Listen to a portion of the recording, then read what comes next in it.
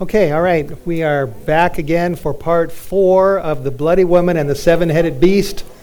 This is the grand finale. If you have your Bible, I invite you to open up to Revelation chapter 17 and verse 12. 17:12. We're working our way through this chapter. This information is in the book, The Bloody Woman and the Seven-Headed Beast, which is a great resource for small groups, Bible studies. It's a deep book trying to understand Revelation 17. So I'll read this text and then we'll have a prayer. Revelation 17 verse 12 says, "The 10 horns which you saw are 10 kings, which have received no kingdom as yet, but receive power as kings 1 hour with the beast. These have one mind, and they shall give their power and their strength to the beast." Let's pray and ask God to help us to figure this out. Heavenly Father, thank you so much for the privilege of being here in Loma Linda, California. And we pray for your blessing as we finish up part 4 of this series. Please help us to understand your holy word. In the name of Jesus Christ, the Son of God, we pray. Amen. Amen. All right. The first time 10 are mentioned, we have 10 horns here in chapter 17. The first time 10 are mentioned, the word 10 is used in the context of these prophecies, is in Daniel chapter 2, where we have the big metal man, remember? Big metal man that Daniel or Nebuchadnezzar saw in his dream, and Daniel interpreted it. It had a head of gold, breast and arms of silver, belly of bronze, legs, thighs and legs of iron, and then it goes down into the toes. And how many toes do most people have? 10, right, 10 toes. Now, the next time is in Daniel 7, where we go down through the history of again, but instead of metals, it's beasts. And we have a fourth beast representing the Roman Empire. And the Roman Empire had how many horns? It had 10 horns. Daniel 7 verse 7, 10 horns. And those 10 horns represented the division of the Roman Empire, especially in Western Europe. And then there's another horn, an 11th horn that comes up, and he knocked out 3, and then he eventually ruled Europe through the horns during the Dark Ages. So in Daniel 7, the 10 horns have their application to what was going on in Western Europe. And then we get to Revelation chapter 13, where the crowns have shifted to the horns, and we have the beast ruling through the horns, representing the kingdoms of Europe. The kingdoms of Europe. And so then in Revelation 17, looking back on Daniel, or chapter 13 and Daniel chapter 7, and going back to Daniel chapter 2, we have 10 horns again mentioned in verse 12. The 10 horns which you saw, they are 10 kings. And I interpret this based again on the symbol to literal principle, that those 10 kings represent 10 kingdoms. 10 kingdoms. And as I've tried to understand this, I've concluded that the primary application of those 10 horns represent the kingdoms of Europe. Europe specific. We have that in Daniel 2. We have that in Daniel 7. We have one of those horns, which was France, wounded the papacy in 1798. So we have a lot of focus on Europe when it comes to these horns. So I see the primary application to the nations or kingdoms of Europe that are going to receive a final kingdom for 1 hour, which I apply to a short space, with the beast. It says that in verse 13, it says they will have one mind. They'll be linked together. And they will eventually give their power and their strength to the beast. Now, in saying that, let me add that, as I mentioned in the last meeting, I also see a legitimate use of what I call a dual application principle. And I explained that last meeting. We saw that in Revelation chapter 1 with the 7 candlesticks representing the 7 churches literally in Asia, in that literal location, but then also applying to the history of the church. And it seems to me that it's quite possible that we have a dual application here as well, that the 10 horns primarily have a European application, but it's very possible that they have a dual application to all the kingdoms of the world during the final moments of time, during the final crisis, that verse 13 says, they give their power and their strength to the beast. Now, how are they going to do that? How are European nations and nations around the world going to give their power and their strength to the beast? I've concluded that the way they're going to do that is they're going to give their legislative power and their legislative strength to the beast by enforcing the beast's mark upon humanity. That's how it's going to happen. When the nations of the world enforce Sunday, which is really a day that goes back to the Roman Catholic Church, when they do that, they are going to be giving their power, their civil authority, their legislative authority to the papal power by enforcing its day. And this is going to happen in Europe, and it's going to happen ultimately all over the world. It's going to happen in America, and every nation on earth is going to follow suit. And they're all going to cooperate together. And that's where we're going.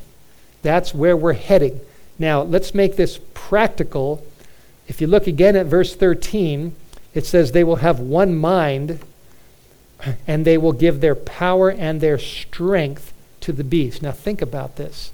If the nations of this world, including in America, that's going to speak like a dragon, set up an image of the beast and basically do what the beast did in Europe. What happened in Europe, America is going to do in the West. And when America does that and enforces the mark of the beast, and when the kingdoms all around the world give their power and their strength to the beast, where is that power and that strength ultimately going to be directed at? It's going to be directed at the people who say, I'm not going along with this. I'm not going to do it. Though America and the Vatican and Europe and the kingdoms around the world ultimately get behind the Pope and the idea that a universal day of rest will solve the climate change problems, solve all kinds of problems. You know, I don't know if you heard this, but the Pope even said that the pandemic, the coronavirus, is a judgment upon us because we have not been taking care of the environment. Have you heard that? Yeah. It's nature fighting back at its citizens, the people of Earth, because we haven't been taking care of the environment. We've been polluting the planet, and that's resulted in climate change and weather-related disasters, and even the virus. That's what the Pope said. You can Google that and you can find that. He says, he actually says all kinds of things. And so when the power and the strength of governments around the world go along with the Pope's advice and enforce the mark, the strength and the power of these governments is going to go against the people of God. And I've read that verse and I pondered that and I thought, if the day comes when the power and the strength of the governments of this world are targeting us, then what do we need in order to stand up against this? Well, we're going to need greater power and greater strength than what the governments of this world are going to level against us, right? And where can we find greater power and greater strength when the whole world comes against us? That's right. The answer is Jesus Christ. And that leads us to the next verse. Verse 14 says, these 10 horns in Europe and around the world, these shall make war with the Lamb. So when the nations of earth get behind the papal power and enforce Sunday as a universal day of rest, thinking that this will solve all the problems on this planet, what they're really doing without realizing it is they're making war on Jesus Christ. And when they level their focus on the people of God, who at that time will not be politically correct, we're going to be considered to be extremists. I thought it was very interesting, and I don't want to get into politics here, but I thought it was very interesting when President Trump, or former President Trump, when the impeachment trial, went in his favor. I'm sure you're aware of that. He was impeached the second time around, and they didn't have the votes to impeach him. President Biden made a very interesting statement that came out from the White House. It was public, an official statement from the White House where he talked about, his views on the impeachment. And then this is what he said, and I'm just going to paraphrase it. I don't have it in front of me, but he said, there is no place in America for violence and for extremism. And he was referring to the Capitol riot, on January 6th, that was the spark for the impeachment hearings. And I thought about that. I just thought that is so interesting what he said. There's no place in America for violence, and I can agree with that. No place for violence, because that's what civil government's all about. Civil government is to protect its citizens from physical harm. But then he said there's no place for violence or extremism. And I thought, what do you think of that? Is it the government's... Now, if he's applying this, if this applies to terrorist extremists that want to blow up planes or who want to blow up people or, suicide bombers, well, I can see that. But the word extremism is a rather... relative term. Have you noticed? Whether a person views another person as an extremist depends upon the views of the person. And so Bible-believing Christians can become extremists. To some people, vegetarians are extremists. To some people, those who keep the Sabbath are extremists. So it just depends on, where a person is at. But extremism is a very relative term that can be applied to many things.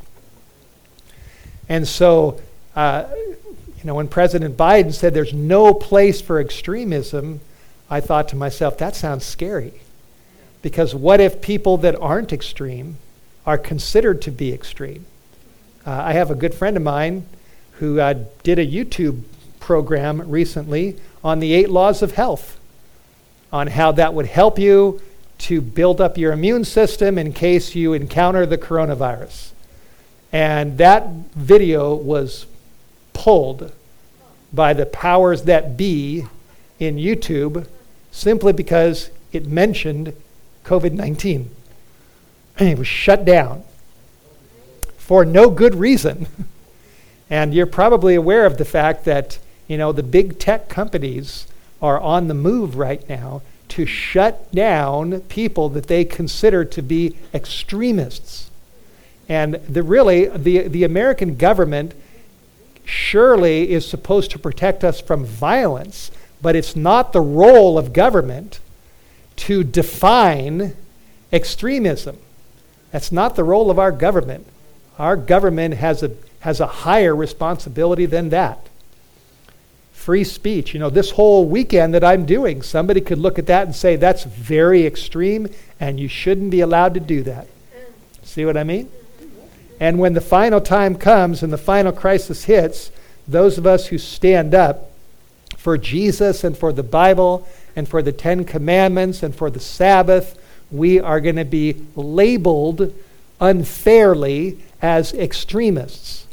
And if we don't go along with the universal plan for the common good, which is really the mark of the beast, we are going to become the eye of the storm.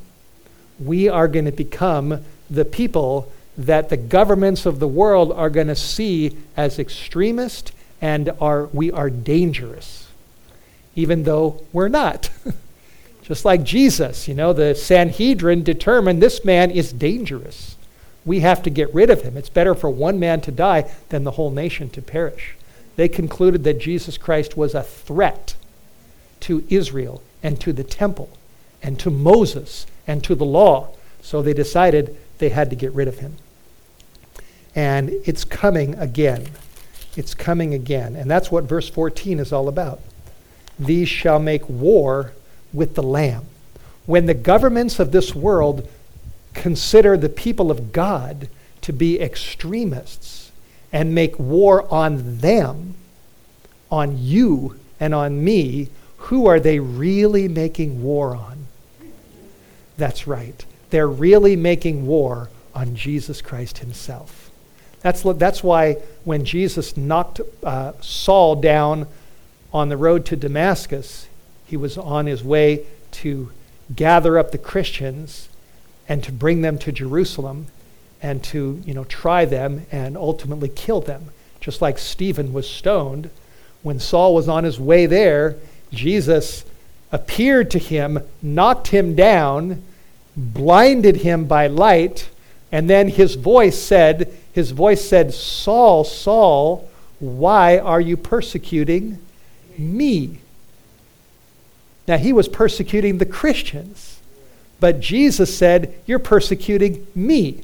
Because when you persecute the people of God, you're persecuting God himself. When people persecute true Christians, they're persecuting Jesus Christ himself. And it's amazing to me the way Jesus talked to Paul. I've just been reading the books Acts of the Apostles, and Jesus said, Saul, Saul, why are you persecuting me? He said, it's hard for you to kick against the pricks, which means it's hard for you to go against your conscience. He had seen Stephen with his face glowing like an angel. And the Holy Spirit spoke right to him saying, this is a man of God. And it was hard for him to wiggle around the convictions of conscience, that this man was a man of God and he shouldn't have done that. But he resisted his conscience. He kept resisting. And the way Jesus talked to him, to me, is just phenomenal. He said, Saul, why are you persecuting me? It's hard for you, isn't it, to go against your conscience? And that just shows me the what's the word? The magnanimity, the generosity of Jesus Christ, the King of Kings. Here's a man that's persecuting his own people. And he reasons with him and says, why are you doing this? It's hard for you to go against your conscience, isn't it, Paul? And then Paul said, who are you? And then the voice said back, I'm Jesus. I'm the one you're persecuting. I tell you, we serve an amazing Savior. And during the final crisis, when people are trying to kill us, just like Saul was trying to kill the Christians, when people are out against us, they're making war on us, we need to have the graciousness and the tactfulness and the kindness of Jesus, who loves his enemies, who loved Saul, even though he was persecuting his own children. Isn't that amazing? We need the character of Christ to relate to even our enemies in a Christ-like way. Wow. These shall make war with the Lamb. They're really making war on Jesus when they make war on the people of God. And then it says, and the Lamb shall overcome them. For he is Lord of lords and King of kings, and they that are with him are called and chosen and faithful. This is what Revelation 17 is really all about. It's about the past, it's about the present, it's about the future, but it's about preparing us to be the people of God who can stand up in the midst of the storm that's going to hit us, thankfully, only for a short space. And when that short space hits, and all the forces of the devil are making war on us and ultimately on Jesus, we can take comfort in the fact that we are the people of God. And that in making war on us, they're making war on Jesus. And Jesus is going to rise up off his throne, and he's going to defend his people and stand for them, and he's going to overcome all the forces of evil and conquer them, because he is king above the kings and Lord above all of the lords. Hallelujah. So can you see the practical power of this chapter? You know, Revelation 17 is mighty, and it's designed to bring us into the presence of God and deepen our Christian experience and get us ready for the final crisis when the seventh king hits us for a short space. Now, here's another thought. And here's one of the main reasons why I wrote this book, The Bloody Woman and the Seven-Headed Beast. Verse 9 describes a mind, and verse 13 describes another mind. Verse 9 says, here is the mind which has wisdom. So one mind is a mind that's a wise mind. And then in verse 13, there's another mind. Here it says, these have one mind, and they will give their power and their strength to the beast. The mind of verse 13 is a collective mind. It's a group think mind. It's a mind that is willing to go along with the majority. That's the bad mind. The good mind is the mind that has wisdom, that submits to God, that submits to his word, that is led by the Holy Spirit, and that is a humble mind rather than the mind of the devil that's going to be linking all the nations of the world with his own mind. Ultimately, it's Satan's mind, which is a proud mind. Satan has a self-exalting mind. Jesus has a humble mind. Satan wants to be like God, and Jesus said, learn of me, for I'm gentle and lowly in heart, and you will find rest for your souls. Two minds. And this chapter is really designed, I believe, to teach us that we all have to make a decision which mind we're going to have. Are we going to have a mind that is being linked to the devil? And that's what's happening right now with the whole thing about extremism and the Pope's encyclical and the high-tech companies going down on freedom of speech. Their minds are being linked. Can you see that? They're linking together, and they're looking at life in a certain way. And they're seeing Bible-believing Christians as dangerous. That's the wrong mind. It's not the way to look at life. It's a big mistake. And Satan is working right now to link people's minds all around the world with his mind, and at the same time, God is working to link human minds with his mind. So we have to choose, whose mind are we going to be connected with? Are we going to be connected with the mind of the devil, or are we going to be connected with the mind of the infinite God? And I'm convinced that the way to be connected with the mind of the infinite God is to submit humbly to the authority of his word through the Holy Spirit. Let the Holy Spirit give us the mind of Christ. Let him teach us the Word of God. Let him teach us how to have faith in God and not to go along with the majority. Does that make sense? There was a time in my Christian life a couple of years ago when I went through a terrible struggle. Actually, 2 years earlier than that, I went through another struggle. I've been through a number of struggles in my life. Terrible struggle. And one of the most valuable lessons that God taught me through my struggles is not to rely on my own thinking, but to rely on what he says.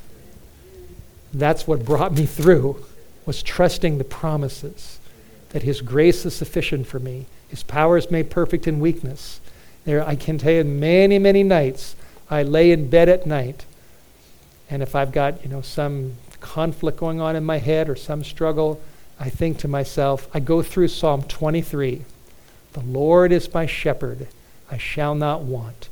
He makes me to lie down in the green pastures. He leads me beside the quiet waters. He restores my soul. He leads me in the paths of righteousness for his name's sake. I've been through that psalm over and over and over and over again during the night season. And it has been such a blessing.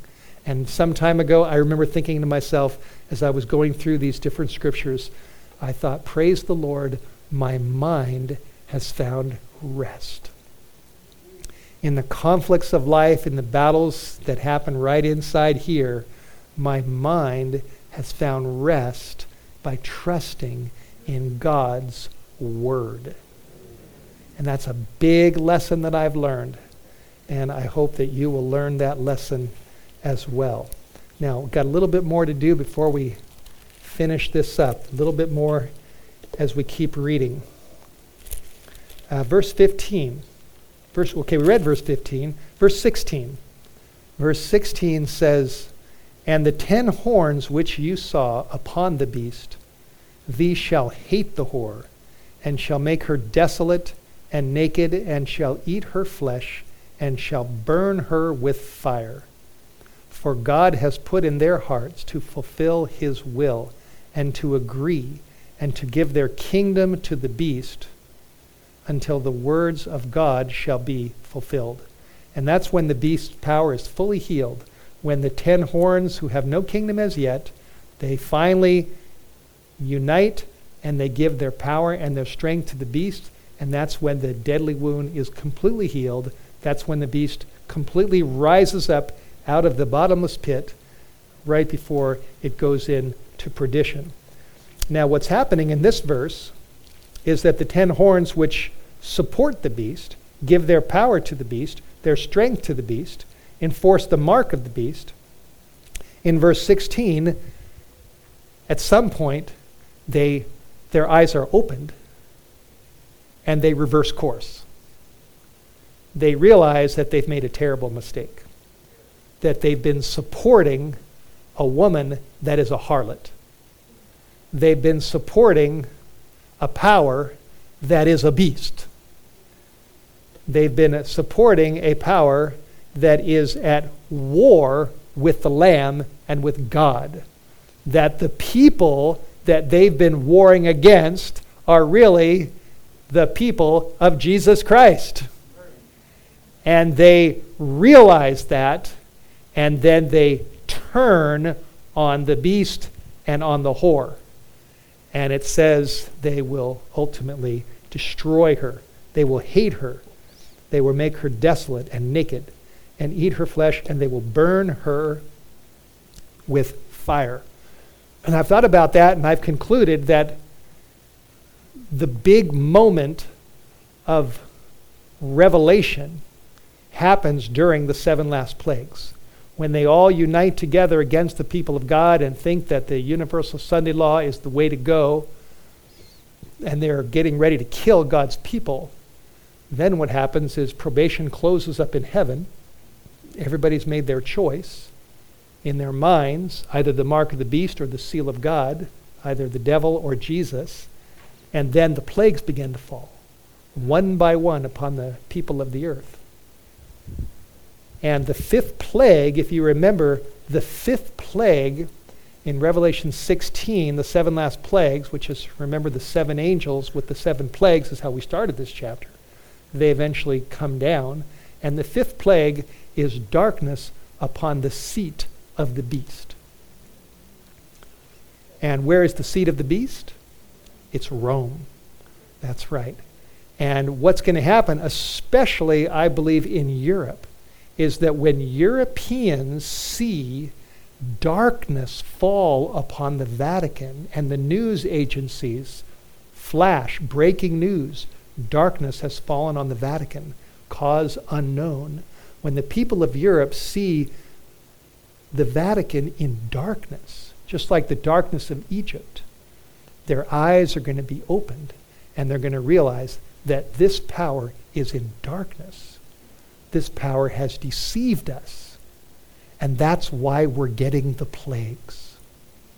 And especially Europeans who are right in the closest proximity to Italy and to the Vatican, they're going to turn on her. And the Bible says they're going to burn her with fire. How many of you remember when Notre Dame was burning? Remember that? People around the world were watching the fire as it was coming up from Notre Dame. And when I looked at that, I thought, I couldn't help but think this is a prelude to the time when the Vatican is going to be on fire. And people are going to turn on her because they're going to finally realize that this power is not the voice of God. People around the world today, they look at the man dressed in white with a little yarmulke on his head, the skull cap. He's dressed in white all the time. And people look at the Pope, who's now the most influential person on planet Earth. And they look at him and they think he's the voice of God. He's the man with the plan. He's got the solution to the world's problems. He's put out his encyclical on climate change. He's trying to save the environment. He's the nice man that's trying to bring us all together and to keep Sunday as a universal day of rest, and all those people that don't cooperate are the extremists who need to be put out of the way for the common good. That's where we're heading. And they're finally going to realize that that voice coming from the man dressed in white is the voice of the serpent. It's the voice of the dragon. It's the voice of the devil. And the woman, what she offers is the wine of Babylon. And the whole world is drunk with that wine. And when they finally realize that, they are going to turn on her, and it's not going to be pretty. It's not going to be pretty. And that's what the Bible says. Verse 17 says, "For God has put it in their hearts to fulfill his will, and to agree, and to give their kingdom to the beast, until the words of God shall be fulfilled." I'm convinced that the words of God are going to be fulfilled. In the midst of all the different ideas and teachings that are in this world, we need to be locked in to the words of God, because these words are going to be fulfilled. And God is even going to use the wrath of his enemies, the wrath of those who are trying to kill his people. When that wrath is turned against the woman, he's going to be using people's wrath against the woman as part of the execution of his judgments against a woman that has led millions of people astray. It's a scary thought, but it's what the Bible says. Verse 18 is the last verse in chapter 17. Verse 18 says, "And the woman which you saw is that great city which reigns over the kings of the earth." And I'm convinced that that great city, the primary application of that great city, is the city of Rome itself. Going all the way back to the time of imperial Rome that persecuted the people of God, papal Rome during the Dark Ages that persecuted the people of God.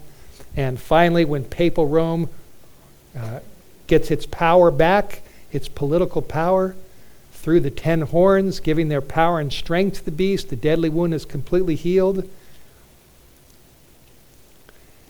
And the final deceptions, really, they stream, they come out from the city of Rome itself. Rome has been the source of an incredible amount of horror and deception and evil and lies that have come against the people of God for a long, long time. And that woman and that beast and that city is eventually going down. And so is all of the people around the world that choose to drink her wine, that choose to go along with her deception, that are willing to have their minds linked with an evil mind, with the devil's mind ultimately, instead of the mind of Jesus Christ. And it's fascinating. We don't have time to study it right now, but in Revelation 18, it talks about when she's burning and the smoke of her burning is going up. It says the merchants of the earth are watching, the kings of the earth are watching, the heaven is watching. Read Revelation 18 and read about all the different groups that are standing afar off, it says, and are watching the smoke of her burning. And that tells me that there's going to be a real place right there in Italy where that smoke's going to go up, and people are going to look at that and they're going to see the final judgments of God upon a power that has led the world astray, has changed the day of the Creator, changed the law of God, enforced it as a mark, and led the whole world into sin against Jesus Christ. That's what's happening in the book of Revelation, in Revelation chapter 17 and in chapter 18. And ultimately, our safety zone is the Lamb. Jesus Christ is our safety zone. The devil has a proud mind. Jesus has a humble mind. And 2,000 years ago, on a cruel cross, Jesus took your sins and my sins. He took the sins of the whole world into his mind and into his heart. And he suffered, he agonized, he bled, and he died on a cruel cross to pay the price. And that is a revelation of infinite, unfathomable love. It's a love that we can't even understand. And when I was going through my dark days, the Lord just taught me that he loves me no matter what. He's going to help me as long as I just trust in him. He's going to bring me through. He cares for me. His love for me, his commitment to me is non-negotiable. As long as I'm willing to continue to trust in him, he won't leave me if I don't leave him. And as we wind this up, I want to encourage you that Revelation 17, with all these different forces and the kings and the horns and the dragon and the woman, ultimately its primary focus is the Lamb. It's the Lamb of God. And Jesus is the Lamb for you. The Lamb for you. He took your place. He died for your sins. He paid the full price, and his death is enough to save every single one of us. There's not a one of us that's too far gone or too far down or too sinful or too dark or too messed up. There's not a one of us that's too messed up. I pray for the Pope too. Some people say you shouldn't pray for the Pope, but I pray for Francis. I hope that somehow God will open his eyes too, because I believe God loves him too. He loves President Biden. He loves everybody in government. He loves all the kings of the earth. He loves people that are inside the bloody woman. He loves all of us. And his goal is to get us out of here and to get us up there and to be with us forever. And the good news of the book of Revelation, which is the revelation of Jesus Christ, is that Jesus is the Lamb and he's the King. He paid the price and he's coming back. He's humble and yet he's the Lion. He's going to put down all the world forces of evil and protect his people and get us out of here if we trust him and hold on to him and say, Lord, I am yours. Lord, I accept you as my Savior. I pray for your Holy Spirit to be in my life. I ask you to forgive me for all my sins.